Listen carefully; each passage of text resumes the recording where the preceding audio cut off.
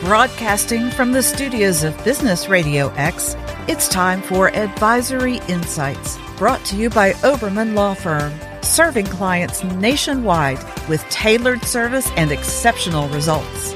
Now, here's your host. Welcome, everyone, to Advisory Insights. Stuart Oberman. Folks, we're going to drill it down today. So, in the great resignation, in the great boomerang, in the great process of I'm going to hang around for the job for a while and see what it does, I'm going to lay low, assuming that you had an interview that was squeaky clean, as we mentioned on some other podcasts, assume that you did everything correct, you loved your candidate, now you're going to offer them the job. This is where it gets sort of tricky. We're going to take you through today, the topic for today, best practices for employee offer letters. You're probably thinking, well, I really don't even offer my employees an offer letter. That's a big mistake. Every employee that you hire should have some type of offer letter. I don't care what the industry you're in. Your employees need an offer letter. Now, we've seen some disastrous offer letters. We've seen some good ones. I want to walk through some basics. I mean, there's so many things that, our offer letters that we offer our employees at the firm, you obviously are very long. Some may be very short, but I want to walk through some basics. So first and foremost, the key is that employee offer letters should never, ever, ever be considered an employee contract. If you have any doubt whether or not your offer letter is an employee contract, I would urge you to call your local counsel, whoever your general counsel is for the business. Ask them, does this have employment contract language in it? Am I going to get burned? I want all language that creates an employment contract out. I want all that language out. At no time should your offer letters ever, ever, ever have language in there regarding employment contract. Now, I want to walk through some basics. For every job, there are so many variables for an employment contract, but I get that. But I want an offer letter. What's the guidelines? What are you doing up front? What are the obligations of you? What are the obligations of your employee without even entering into an employment contract? There's millions and millions of people that have, jobs that don't have contracts, but they should have offer letters which outline certain things. I want to know what your start date is. That should be in an offer letter. When do you start? Do you start in 2 weeks? Is it tentative? Is it dependent on whether or not your candidate has to get fired, laid off from the other job or quit? Contingencies. First and foremost, you got to be careful with this one. Are you requiring that employee to pass a drug test? Now, why do I say that? Because states are starting to limit drug tests. Now, in our previous podcast, we talked about employees and employers that are dealing with the marijuana issue.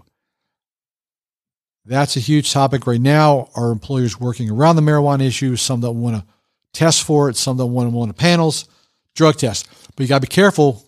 So people in this podcast are listening not only in different countries, but different parts of the region and in the states. What is your local ordinance? What does your local state say about, what does the federal law say about drug tests? Next, background tests, screening. We're seeing a lot of pushback on this issue. You got to make sure you understand what your local and state law is for this. Job title. Well, I don't really have a job title. They just come to work. That's not going to work in today's world. They need a job title. What's their title? And then does it correspond with the employee manual? So I have a job title, but I have no job description. So really the title is worthless because you've got no description as to what that guideline is. How are you tracking your employees and what their protocols are? Job titles, job descriptions in that employee manual.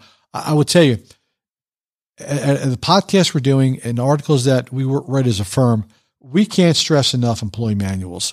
And it's going to vary from industry, but if you don't have an employee manual, folks, you got to get one, because otherwise you're going to lose a lot of governmental arguments that relate to employment law and those kind of things. So salary, How are you paid? Are you exempt, non-exempt? Here's a new one. Are you salary, non-exempt? Are you hourly, non-exempt? How are you categorized? You need to know that.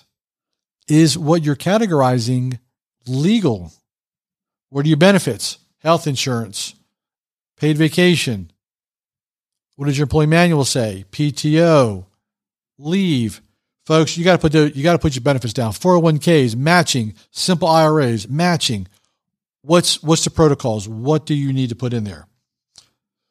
Now, what we see a lot of times is missing is performance reviews. How often are you going to do performance reviews? Once a year, once a quarter, every 6 months. Now, when a candidate starts, do you have a 90-day review period? Hopefully the answer to that is yes, I do. If not, get one. Now, biggest question, employment at will. Every person you hire should be at will. Depending on the state, will depend on how they define at will. But every offer letter needs to say at will. Next, special conditions. Two very hot topics on the local, state, and local, state, national level. Non-competes. Folks, we're seeing a lot of pushback on these areas. We're starting to see some trends regarding how much you make as an employee. Do you even apply to that non-compete if you make, over 100,000, over 120? What profession are you in? Do you have restrictions on your non-competes? You got to look at that, folks, especially if you are a cross-border company where you may have, 20 employees that work in 20 different states. Sometimes I'll ask the question to our employers, what states are your employees in and what states do you need guidance on? And their answer is it's easier to tell you what states we're not in than the states that we are in. So again, what are we looking at? Non-solicitation. I don't care what your title is or what your job description is if you're an employee. Folks, your employers need non-solicitation. If they leave, they're taking their stuff. They're taking their list. They're taking their confidential information. They're taking their letter. They're taking your letterheads. They're taking everything they're using because they're going to the next level. They're going to the next company, and they're going to utilize whatever they learned from you or Skyped from you or lifted from you, whatever you want to call the term. Folks, I'll tell you, that's a quick podcast, but it is so very important that, one, you interview your candidate in the proper way. And we've discussed that on previous podcasts. Two, that you know exactly what you can do as far as drug tests and background tests. Do you even allow those? Once you get past that step, I want you to do offer letters. Again, if you don't have a offer letter that you need counsel to review, get one. I cannot stress that enough. You've got to have guidelines for your employees. Salary, benefits, performance reviews, special conditions. Folks, they're all critical. Sometimes they will make or break a company depending on who's coming and who's going. Folks, that is all for today's podcast. Offer letters. You got to have them, folks. You got to have them. Stuart Oberman, Advisory Insights. Thank you so much for joining us today. If you have any questions, please feel free to give us a call.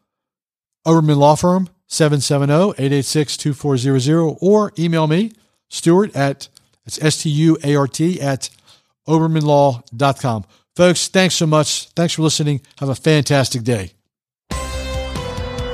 Thank you for joining us on Advisory Insights. This show is brought to you by Oberman Law Firm, a business-centric law firm representing local, regional, and national clients in a wide range of practice areas, including healthcare, mergers and acquisitions, corporate transactions, and regulatory compliance.